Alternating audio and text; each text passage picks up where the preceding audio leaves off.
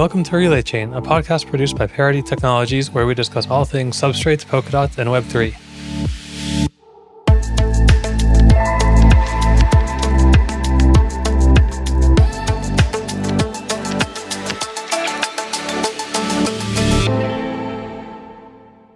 Today on Relay Chain, we have Gautam, our solutions architect at Parity, and in a twist, he is going to be interviewing me, so I'm going to let Gautam take it from here. Hi everyone, welcome to this new episode of Relay Chain podcast. And I'm your host today. I'm Gautam Dhameja. Like Joe mentioned, I am a solutions architect with Parity. As you might have seen and heard that there is a canary network for Polkadot coming up very soon, or I'm not sure. By the time this podcast gets released, it might already be there. So Kusama, the network, and there are some important questions about how do I become a validator? What should I, learn before doing that? What are the must-haves? What are the misconceptions and so on? And we wanted to talk to Joe, who's actually also working in this direction, helping the validators get up and running and get started on these processes. And he's the best person to talk to about knowing more about these things. So that's why I'm interviewing Joe today on his podcast. So let's dive in and learn more about becoming a Polkadot or Kusama validator. So Joe, welcome. Thanks, Gautam. Let's quickly understand a little, and we'll jump right into it. I wanted to understand a little bit about what does a validator do in context of Kusama and Polkadot? Yeah, so I think we can kind of even go out of blockchain for just a minute here and just talk about, because validators they're helping the network come to consensus. And so what is consensus? And consensus algorithms tend to be a defined series of messages that make a network of computers appear as a single computer. So it shouldn't matter how you connect to the network of computers or which one you talk to. If you ask a question, you should always get the same answer. And this can sound a little bit abstract, but if you think about it in something like a physical space, if you have an airplane, there'll be multiple computers because things that have humans in them tend to have redundant systems. And so if you ask the flight computer, what direction am I going? It shouldn't matter which part of that network you ask. You should always get the same answer because it's very obvious to see that an airplane can only be going in one direction. And so consensus is just an algorithm that is a series of messages of how to get a network of computers to look like a single computer. And that's really our goal here. And the validators are passing these messages. In the context of Polkadot and Kusama, we have these algorithms that work together. They're called Babe and Grandpa. Babe is for producing blocks and proposing what the next state change should be. And Grandpa is for finalizing it. And so I think we're going to be talking a lot about staking and rewards and punishment here. And the main thing to keep in mind is that the reward and economics part is different from consensus. So consensus just defines, these are the actions that we want you to do. We want you to produce valid blocks. We want you to check that they're actually valid. And we want you to agree on which ones are final.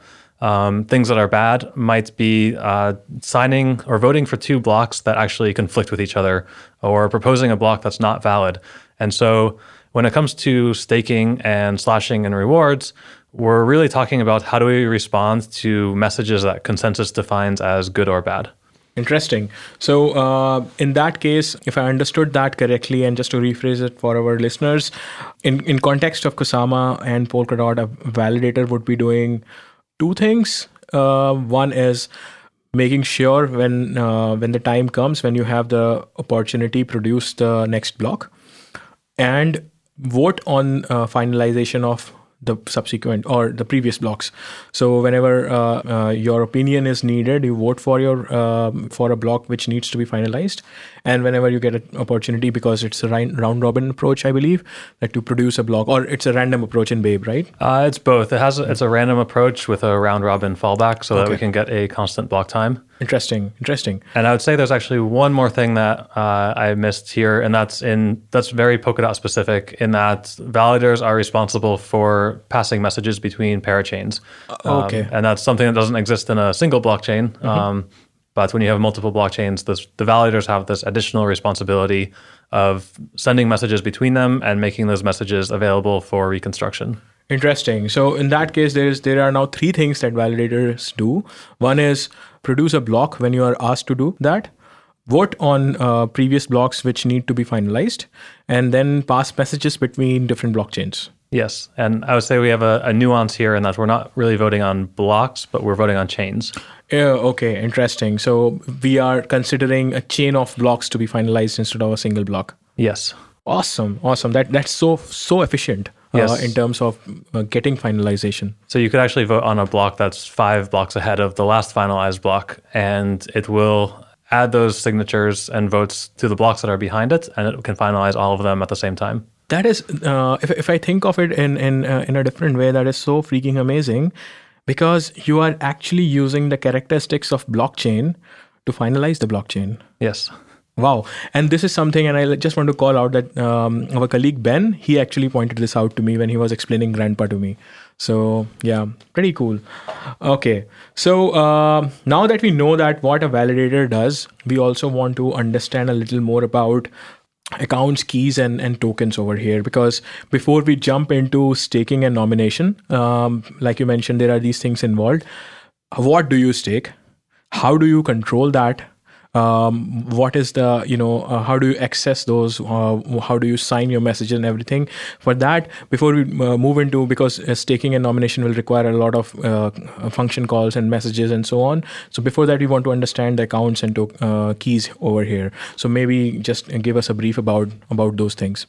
Yeah, so Polkadot has 2 general types of accounts, a stash and a controller. And you should just note upfront that the difference here is purely semantic. It's the same type of cryptography, same type of key pair. They can actually be the same account, although we don't recommend doing that. The distinction is really only in how you use them or how we want you to use them.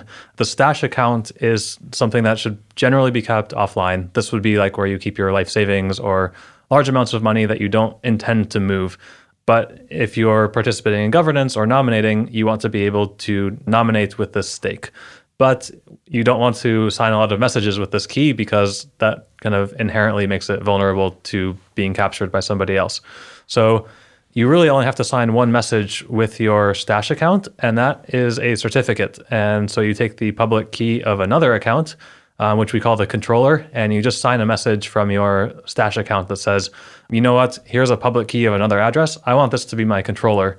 And in this controller account, you can put a very small amount of funds, like just enough to cover transfer fees, or I guess it would be transaction fees because not every transaction is a transfer. And this controller key gets to just tell the system what you want to do. So it can say, I want to nominate this validator, I want to validate myself, or I want to vote on this governance proposal. And it has the weight of the stash account because it got permission to do that. But the funds aren't really at risk because you're not signing these messages with a stash account. You're signing them with a controller account, and only this very small amount is at risk.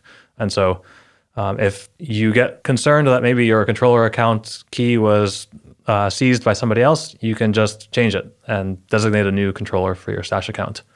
Okay, so we have 2 accounts, and one is called the stash account where I have majority of my funds associated, and second account is the controller account, which is basically more like an operational account for controlling or managing operations or like functions on the chain. And these accounts are associated together by calling or by signing a call using the stash account. Yes. Okay. Interesting. So, and then that makes the whole thing a little more secure, because once you have your stash account, you can literally, after associating a controller account with it, you can just keep it aside and keep it in a very secure and safe place. And then from there on, your controller account is the main thing that you want to work with. Yeah, that's right. Okay. Interesting. And now let's go into a little bit about the session keys, because that's something really interesting. I still could not wrap my head around what they are and how they function. So let's understand a little more about them. And before that, tell us a little about what exactly are session keys. Yeah, so session keys are a very abstract concept at first. So it really helps to talk about them just as a concrete example of how we use them in Polkadot. And the more abstract, you can just kind of declare however many session keys you want in a blockchain using Substrate. But in Polkadot, we have 4. And so these keys, you can just declare and say, I want them to be associated with some sort of message that validators perform. And It should be noted that these keys are not meant to be accounts. So they don't have to be the same cryptography that an account uses. They can be completely different, although at the moment they're not. These are just for signing messages. So these are not associated with funds at all. So in Polkadot, we have 4. We have one for Babe for the block production. We have one for Grandpa, which is finalization. We have one for I'm online, which is sort of like a helper message. It just, you tell the chain every couple hours, like, hey, I'm here as I'm supposed to be. And then we have one called Parachain ID, which helps match the validators with parachains so that they can find each other. Interesting. So if I understood that correctly, we have 4 session keys, and the basic function of these session keys is to kind of show your identity or prove your identity in different contexts. So let's say, for example, for Babe and Grandpa, you want to show your identity about I am this particular validator for these different contexts. And then for I am online, like showing that I will be signing my messages for being online or for showing that I'm online by using this particular key. So that will identify me as a validator again for in the I am online context. And finally, you mentioned something about parachain ID or something like that, right? Yeah. So this helps the parachains and validators find each other and know who they're talking to. Okay. Interesting. So then again, basically, it's all about identity. So session keys, I would say that they are primarily for proving the identity of a validator in different contexts, and they are all separated out from each other so that they can be easily like changed or maintained or like just for more control. Because having 4 different session keys, how do you maintain those session keys? Yeah, so there are 2 general ways to do it. So I guess first, you're right, like these are about linking what your validator is doing to your validator. And so just like you assign your controller accounts by signing a message from your stash, you're going to tell the network about your session keys with your controller. So after you tell everybody that you want to be a validator, you're going to take all 4 of your session keys, the public half of them, and sign that message with your controller account. And that says, these session keys are the keys that I'm signing for my validator, which is tied to my stash account. And so when the network gets a message from you that says it was signed, a grandpa vote on a chain finalization, then it can say, okay, like this vote comes from this stash account because it's linked to this session key. Just for the understanding of our listeners and also for me personally, that when I am having 2 accounts and 4 keys, how do I make sure that I am not, doing something wrong or doing exactly the thing that I need to do with them? Yeah, so this gets a little bit more advanced than maybe your normal user would do. So this is definitely focused on validators. If you just want to nominate, this is not something you ever have to worry about. So the way you would generate these session keys is by calling an RPC endpoint in the actual node that you're going to be a validator on. And it will generate these 4 keys for you and put them in the key store that is contained within the client. And it will give you back as a response all 4 of the public keys. And then you can sign this message with your controller that associates your node with your controller. And then these keys all get managed within the client. So after you do that, you don't really have to worry about it. You've already told the chain that these are your session keys and they're in the client, and your client will actually know which ones to use. So it's a pretty simple example. When you first start, you just do it once, but then you can change these keys every session. And so you can generate a new set of keys just by calling this RPC and then sending this message back to the chain, hey, these are my new session keys. And your node will actually check on the chain what is the most recent declaration of your session keys, and it will use those that's in its memory. Okay. So that's what I actually wanted to understand, that I do not have to really manage or maintain any of these keys. It will be done for me by the node. And all I have to do is basically call an RPC which will generate those keys for me and then return the public half of all 4 of them. And then just to put it in even simpler words, I have to just pass those 4 public keys as parameters to an extrinsic call, and then it will associate those with my controller because the message will be signed with my controller key. And from there on, I'm all set. Yeah, that's right. There are more advanced validators who want to generate these session keys outside of the client. And so there is a way to inject your session keys into the client if you want to do that. So one of the motivations of doing this is to have backup validators. So if you want 2 validators who have the same pair of session keys, in case one goes offline, the other one can pick up.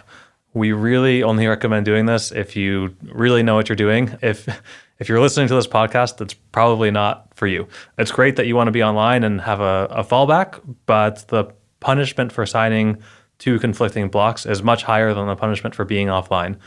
So if you're not 100% confident in what you're doing, you should let this be managed in the client itself. Okay. But there are the tools available if you want to generate these keys and manage them outside the client and inject them into the clients as you choose. You can also do that.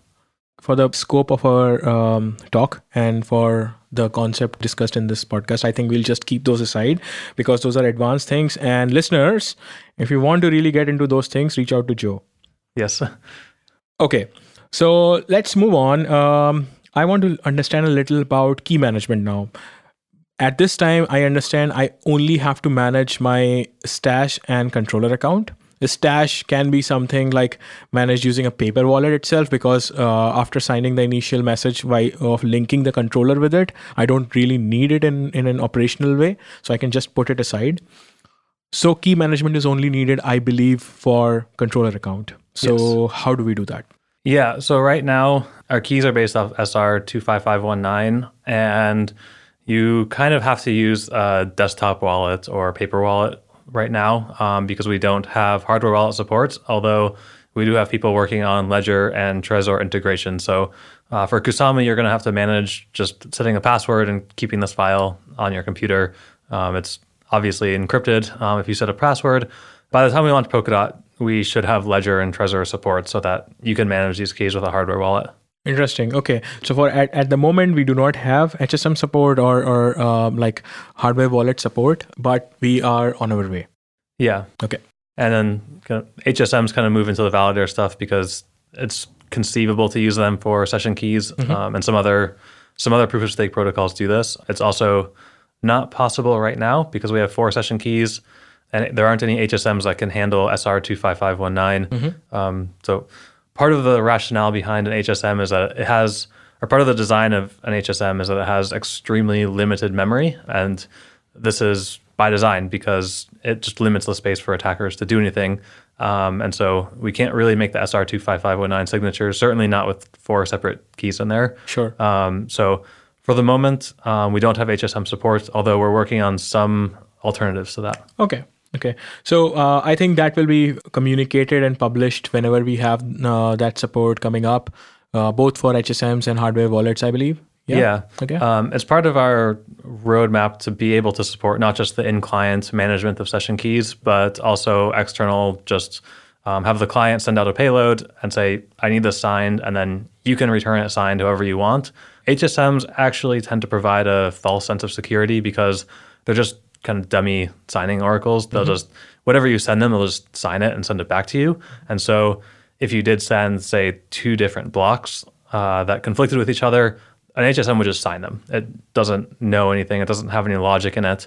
So some of the more advanced methods actually use like SGX or just an x86 general purpose machine that has some signing logic in it that says, I'll never sign 2 blocks of the same height or something. So everyone kind of jumps at HSM as like the first thing, but it's really not the best way to protect yourself. There are much more secure setups that you can do by implementing some logic around it. Okay, interesting. So in that case, I think just to clarify one thing, that at this time, nobody's blocked. You can easily go ahead and do your key management for the session keys using the client, and for the controller key using a desktop wallet, or I think we also have browser extension being worked on from our JavaScript team. So I think there are options to manage your keys at the moment. Yeah, and for the truly paranoid, what we're going to do is once we have our Polkadot.js, which is like our JavaScript tool and website for generating these keys and interacting with Polkadot, once we have it ready for Kusama, and then I'm sure we'll do this again on Polkadot, is that we're going to sign a commit of Polkadot.js with Parity has its own GPG key, and we're going to say, this is a good version of Polkadot.js that you can use. You can put it on a thumb drive or something and use it in a virtual machine or a live booted machine or an air-gapped machine or something, and generate your keys that way. And then you could conceivably just sign your payloads like this, put it in a connected machine, generate your payload, bring it into your air-gapped machine, sign it, bring it back. So there are kind of hardware wallet solutions. It's just a lot more steps than using a ledger. Okay, so let's move on to the next topic that I wanted to discuss with you is about now getting into some details of the staking side of things, the nominated proof of stake. And then when it comes to stake, then we have staking rewards. And then we have something called slashing as well in Polkadot and Kusama. So let's talk a little bit about that. Let's start with maybe understanding NPOS, nominated proof of stake, a little more. Yeah, so in NPOS, you're going to have a list of people who want to be validators. And then there are a lot of people, the majority of people, who do not want to be a validator because it takes a lot of work to be a validator, but they still want to capture the inflation of the network. So this is kind of a difference between proof of work and proof of stake networks, is that the only people who capture inflation in proof of work are the actual miners. Whereas in a proof of stake network, depending on how the network is configured, a lot of people can capture parts of this inflation by nominating or delegating or however the network calls it. But if we focus on Polkadot here, it's nominating. And so there's going to be a list of people who want to be validators. And if you do not want to be a validator, then you can nominate somebody. And you can actually nominate a lot of people if you want to. And so our goal is to have equally staked validators. So if we want 100 validators in the network, we want each of them to have 1% of the stake that's behind the validators. And so we let people nominate more than one validator, and we have an algorithm called Fragment that will automatically distribute the nomination stake in the way that optimizes the validator set. So there's really two optimizations that are taking place. What's the best combination of validators and nominators that results in the most amount of dots at stake? Okay. And then the second optimization is what is the allocation of those nominators that results in the most even distribution of that. I want to understand this a little better. So when you say the algorithm automatically decides how you want to distribute your nominations as a nominator, do I have control on who should I nominate? Like, for example, let's say one thing is that the algorithm or the network allows me to nominate multiple validators. And then let's say A, B, C, and D are 4 validators. And I want to nominate them. And I have 10 dots, let's say, or 10 KSMs.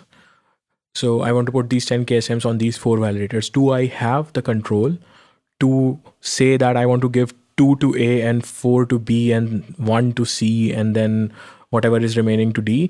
Or will the algorithm decide it for me? No, the algorithm decides that for you. Okay. So I just have to say that 4 validators I want to nominate.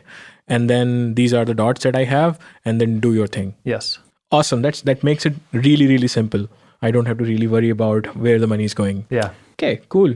So, well, some people worry about that, but it makes it simple. Yeah. Yeah. Okay. Now that we know generally how nominated proof of stake works, and even before that, let me rephrase this for our users so that for their understanding that a nominator is anyone holding tokens and can be anyone holding tokens. And a nominee in this case is actually a validator or the next validator selected for the next era or how do we... Someone who wants to be a validator. Someone who wants to be a validator. And you can simply choose and decide which are the subset of validators you want to nominate and put your stake behind, and then the algorithm will decide it for you on where it goes and how it gets divided. Yes. Now let's move on and talk a little about how do I nominate and how do I ask for nominations, because now we have to clear 2 different roles, and let's get into the operational side of it. If I have tokens and if I know that I want to nominate Joe and Joe's friend and Joe's friend's friend as 3 validators for my stake, how do I tell the system or tell the network that these are my 3 nominees? Yeah, that's pretty simple. You just sign a message with the address of the validator that you want to nominate. Mm-hmm. And so I believe it's the stash account for the validator, because the controller and session keys can change. Mm-hmm. And so that's all handled through the UI. It sounds complicated, like sign a message of the address of the validator, but in Polkadot.js, there's literally a button that says nominate, and you can choose who you want there. Okay. So in that case, it's like, if I understood it correctly, that there is extrinsic call exposed, and I think it must be in the staking module in that case. Yeah. Yes. Okay. So there is the extrinsic call which you can call by using any of the UIs which are connected to the network, and then you can set your nominations, and this should be signed by your controller account. Yeah. So as a nominator, you can still have a Stash and controller account. So you shouldn't be putting your Stash funds at risk here. Just sign it with your controller account that this is who you want to nominate. Okay. All right. So that's simple. That's easy, that I can nominate just by calling a API endpoint or just by calling extrinsic on Polkadot or Kusama. Let's talk a little now about rewards. So we talked about staking. Of course, like validators are staking for becoming a validator. Nominators are staking for reaping rewards by not even being a validator. So how do we get rewarded? Yeah, so this is something where Polkadot diverges from a lot of other proof of stake networks, in that the rewards are actually not proportional to how much you as an individual have at stake. They're proportional to how much total is at stake. And then within that, all of the validators get equal rewards, regardless of who has the most stake. And so we want to have about 50% of the network at stake behind the validators.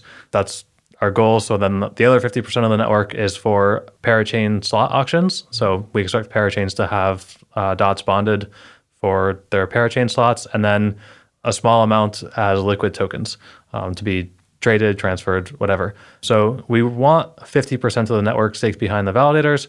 So we just kind of have a curve from 0% at stake to 50% at stake that ramps up with inflation, or the inflation ramps up as the amount at stake ramps up.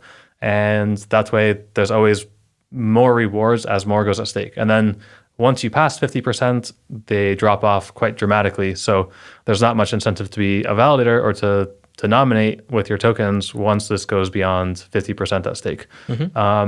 So then once the inflation for the network is set, however many dots per era that is gets split evenly among all of the validators. So even if one validator has twice as much at stake as another, they're going to get the same reward. There are two motivations for this. One is kind of from first principles. Validators are doing the same thing. They have the same responsibility. They're voting on things. They're producing blocks. So they're doing equal work. They get paid equally. Okay. Our second motivation here is to have all of these validators be equally staked. And so if you're nominating someone, you'd actually want to nominate the lowest staked validator. So if one validator has 100 dots behind it and another one has 500 dots behind it, and as a nominator, you're going to get a percentage of the rewards, you're going to get a much higher percentage of the rewards if you stake the validator with 100 dots behind it. And so it should incent people to nominate the lower staked validators, and that just kind of naturally leads to an evenly staked network. That is really, really interesting and cool, because in that case, I am being motivated as a nominator. I'm being motivated to put my stake behind the least staked validator so that everybody is equal. And that also helps me get more rewards, because then I have more percentage of stake for that particular individual validator. Yes. Let's move on with... let's think about slashing. Let's talk about slashing. So all right. We got rewarded. Eventually we'll fuck it up. So what will happen? Yeah, if you fuck it up, you'll get punished. Okay. You have a lot of responsibility as a validator, so you're expected to honor it. But of course, it varies in a lot of different axes here. So this also goes along with keeping an evenly staked network. Slashes are proportional to your amount at stake. So a slash is percentage based, not absolute based. And so if you have a lot of funds at stake behind a validator and it misbehaves, in absolute terms, you're actually going to lose more than a lower staked validator. When it comes to larger validators, these two things together, you can see kind of lead to the conclusion that you should be running multiple validators instead of just staking behind a single one. But if we focus on slashing here, there are a few categories of misbehavior of varying severity. So kind of on the light side would be just being offline. You're supposed to be online. That's kind of your job. But also we recognize that, shit happens. And every once in a while you lose connectivity for a couple minutes or something. So I think we actually give you like one freebie if you miss a session. It's okay. If you miss 2, you start getting slashed. It's really small. I think like 0.01% or maybe 0.1% of your total stake. It's a little slap on the wrist, and then it actually forces a new election. So you get kicked out of the validator set for the next era, which starts immediately, and then you kind of have to ask to come back in one later. So then punishments kind of increases as you do worse things. So I think like double signing a block, that means signing 2 different blocks that conflict with each other. I think that's like a 10% slash. And then things that attack the network. So like voting on a chain that conflicts with a chain that's already been finalized, these can be slashed up to 100%. And so kind of the motivation behind these 3 levels is, the offline thing, mistakes happen. The double signing thing, it's like you can be running good software, but maybe you made like an infrastructure mistake. You set up 2 nodes with the same keys and they accidentally sign different things. You really shouldn't do that, so you get punished heavily. And then if you do something like vote for a block that conflicts with something that's been marked final, this shows you've actually modified the software. So it's in the Polkadot implementation, not even to import a block that conflicts with the finalized chain. So if you import and vote on a block that conflicts with this chain, you're clearly not running the standard software. And so it's not just like a screw up, you're actually trying to attack the network here. And so that gets slashed the heaviest. And then there's another dimension to this, which is the coordination. So if, say, 20% of the network goes offline, it's not going to be slashed 0.01% like if just a single validator goes offline, because it looks like a coordinated attack to slow down the network or even halt it. And so, it could be a coordinated attack. It could also just be negligence, like if all of the validators put their nodes in the same data center or something. We want to avoid that. So we want validators to be conscious of where they're putting their infrastructure and make sure it's really independent, and so that we don't have large chunks of the network going offline together. Okay. So let me understand that a little better, because I think what you mentioned is, and please correct me and jump in if I rephrase it incorrectly.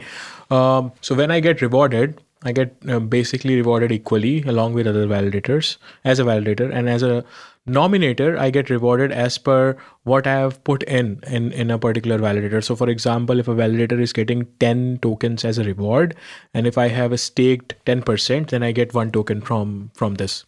But when it comes to slashing, it's kind of different, because I don't get slashed equally, because it's me who is making the mistake and not the others. So I will be slashed on the basis of percentage.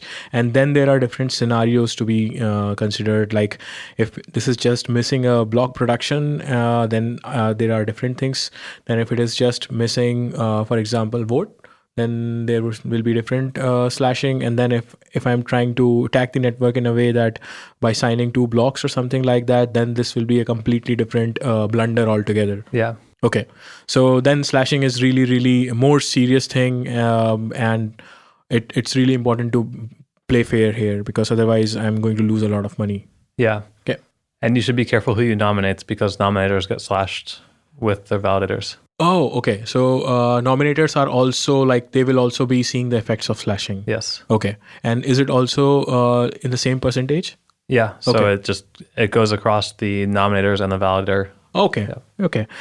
And how do I know if somebody has been already slashed or if somebody is not playing fair? For example, is there a dashboard or is there a plan for something like that where I can go and see, oh, these are the current validators, they have this kind of reputation, they have been always online or not, and so on. So is there something being planned in that direction? Planned, certainly, which may even be outside of parity.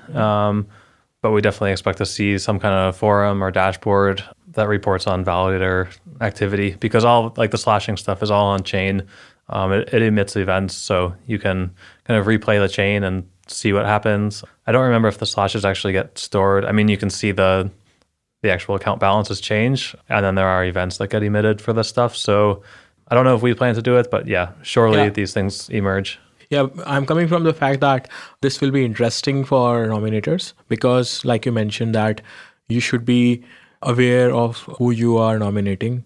Then there should be a way of knowing that, like who I'm backing. For example, a criminal record kind of thing or something like that, where I can say that, look, this guy is not doing good. He has been slashed so many times. He has not been sending I am online messages consistently. So there should be, I mean, of course, if nobody's working on it, then this is a good thing to do, I think. Yeah. For the listeners, like if somebody is willing to pick something up in the Polkadot ecosystem, this could be something. Yeah, for sure. If especially if you don't have access to the resources for like the actual, because there's a lot of physical infrastructure in validating. So if you don't have the money or the physical resources to do this, and you're interested in staking and validating, this is totally something that you can just do as a software project. Mm-hmm.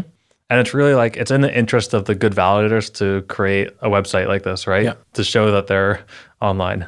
Absolutely. So we covered staking, reward slashing, and the NPOS side of things. We also discussed a bit about key management, the different accounts, keys, and so on. And then we started with the validator introduction. Now let's actually move right into the process part of things. So we eventually wanted to go with this particular episode of the podcast that when somebody wants to become a validator, what he should be doing. Till now, we were basically building up to this part, understanding different concepts and how things work and everything. But now let's get into the real work stuff. Like if I want to become a validator, first of all, how different is it for me as compared to other proof of stake networks? If I want to become a validator for Kusama or Polkadot, should I be considering something different or should I be expecting something different here?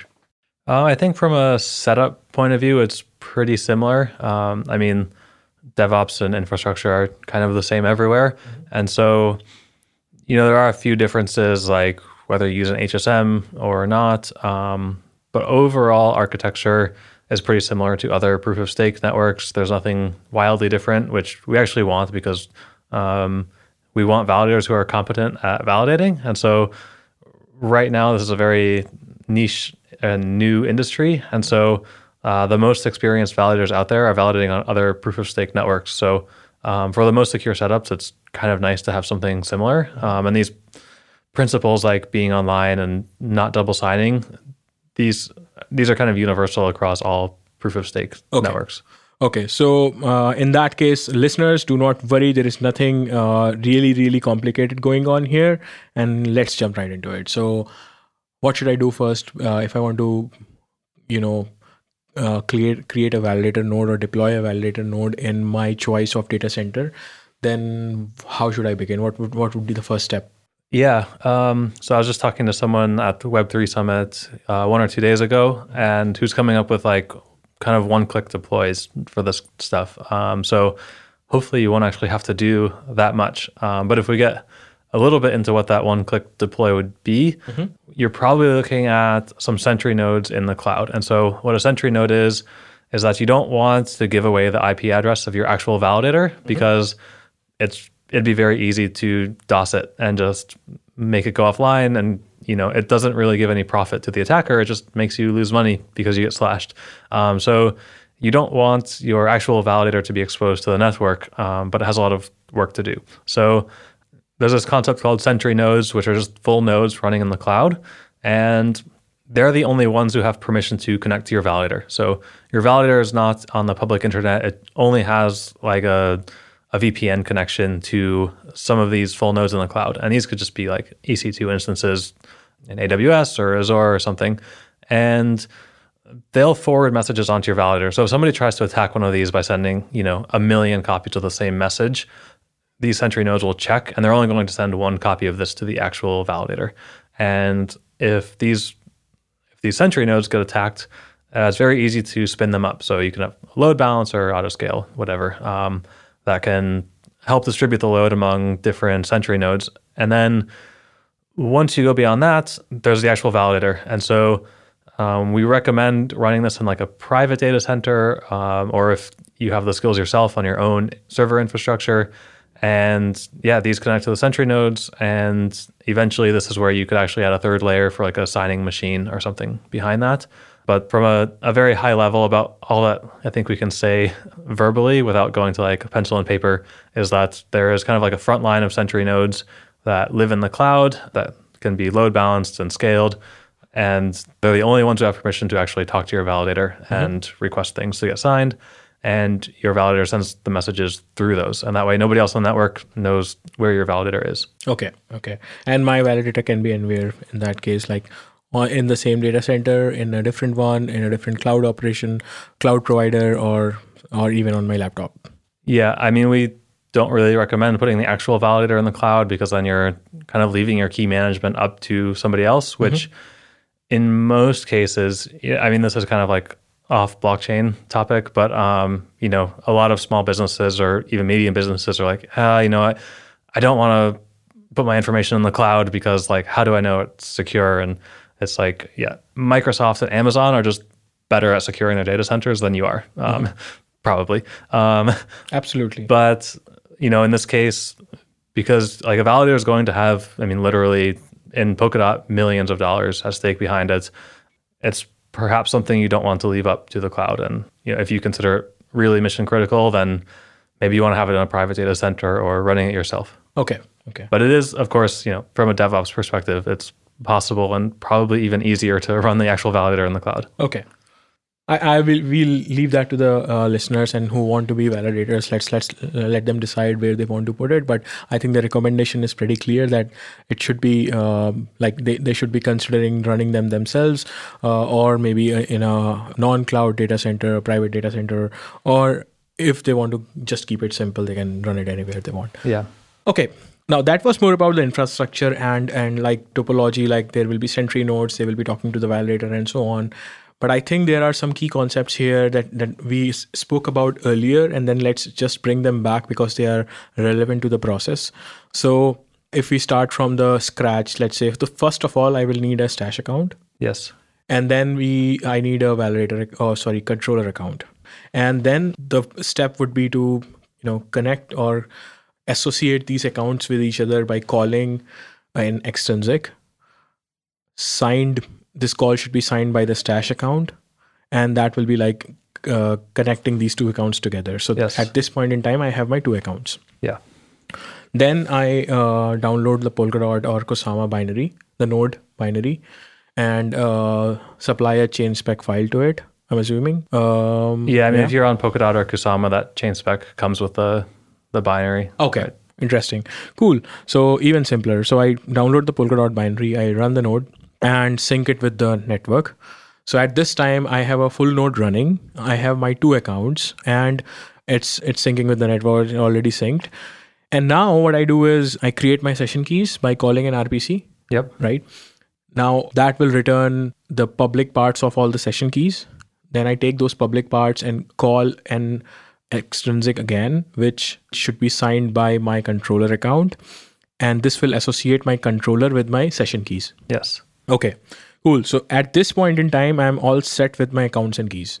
Yeah, I think the one thing in between is that before setting your session keys on your controller, you have to also sign an extrinsic from your controller that says, I want to validate. Okay. So that happens before. Yes. Okay. So I have also shown my intention to be a validator by calling a validate function of the staking module. So now I can actually participate in the next election whenever that is happening. Yeah. And if I have enough stake and if I have enough nominations behind me, then hopefully I will be elected as a validator. And if not, I should. Now, what should I do if I don't become a validator?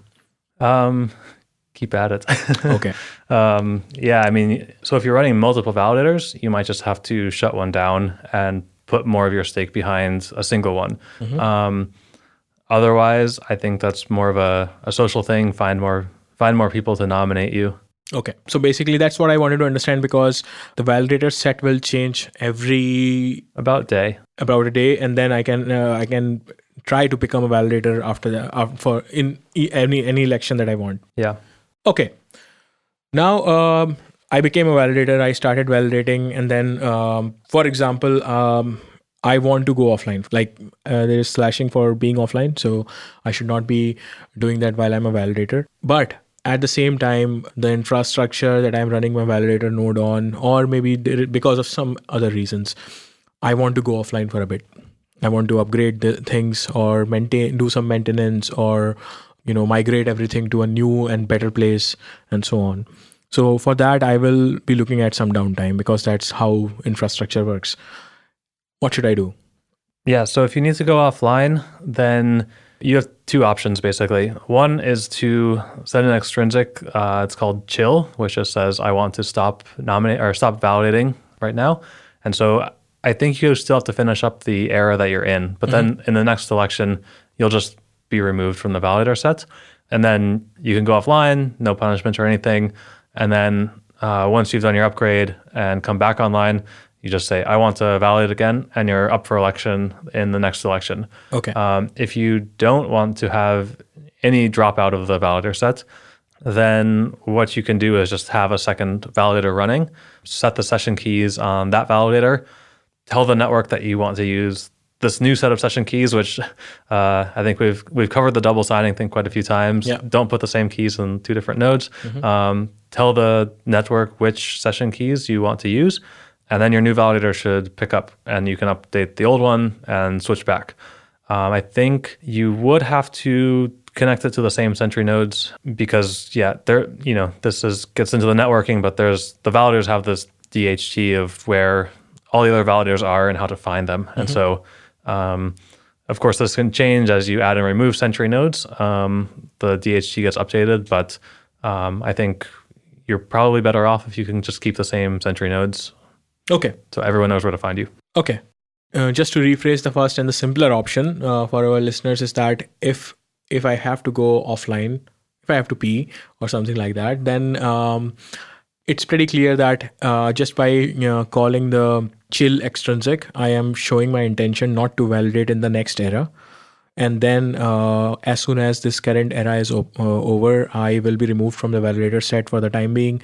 And then I can go offline, do my thing, upgrade my infrastructure and everything, and then come back and apply for being a validator again by calling the validate function. Yeah.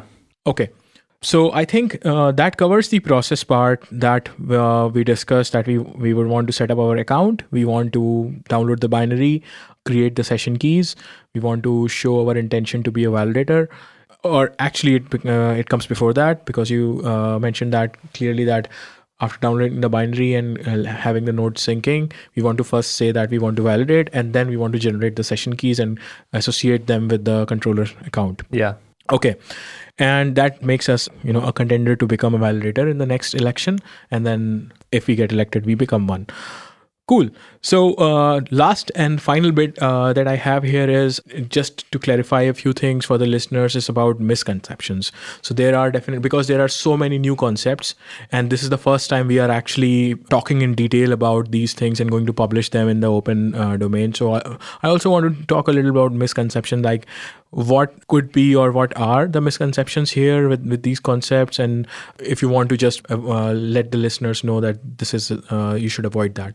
I would say we covered the number one misconception is just that the validators get equal rewards regardless of stake. I feel like I have this conversation almost every day because it's just different than other proof of stake networks. The other, I wouldn't call it a misconception, is that in Grandpa you're voting on chains, not blocks, which we also mentioned, is just very different from other algorithms in blockchains. It's not block based, it's chain based. I don't think there are many others. I mean, the actual infrastructure part is pretty similar to other, non-blockchain, just normal infrastructure. So I think the primary misconception is only about the slashing and rewards. So rewards are basically equally divided among the validators, and then their nominators take the amount proportional to their stake in a particular validator, while slashing actually happens in percentages, and we have covered that previously. So yeah, that's the major difference, and that should not be taken as a misconception. It's actually a thing, and you should care about it. Yeah. Okay. So I think that covers a lot of this thing. Finally, I would like to ask you if there are any do's and don'ts for potential validators, if they should be looking at something and they should not be doing something at all. Yeah, I think the number one do is take it seriously, because there will be a lot of funds at stake. Proof of stake networks, or not just proof of stake networks, but blockchain networks or even consensus networks are completely economic. Their security is based on how much is at stake, not really much else. And so we expect validators to have a lot of money at stake behind them. And so it's not really like, if you want to play around on testnets and experiment there.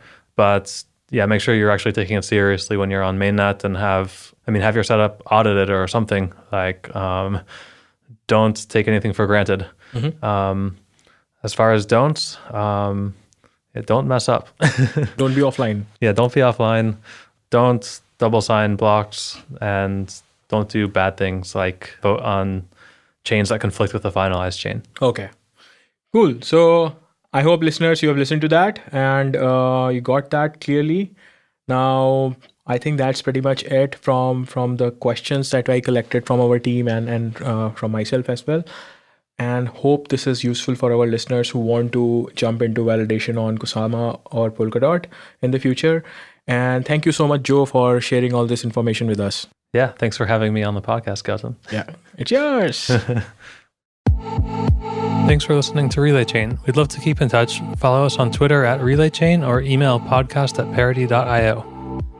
Our team at Parity includes some of the leading peer-to-peer networking developers, consensus algorithm inventors, blockchain innovators, and Rust developers. If you want to learn more about our work or want to work with us, visit our website at parity.io and sign up for our newsletter at parity.io/newsletter.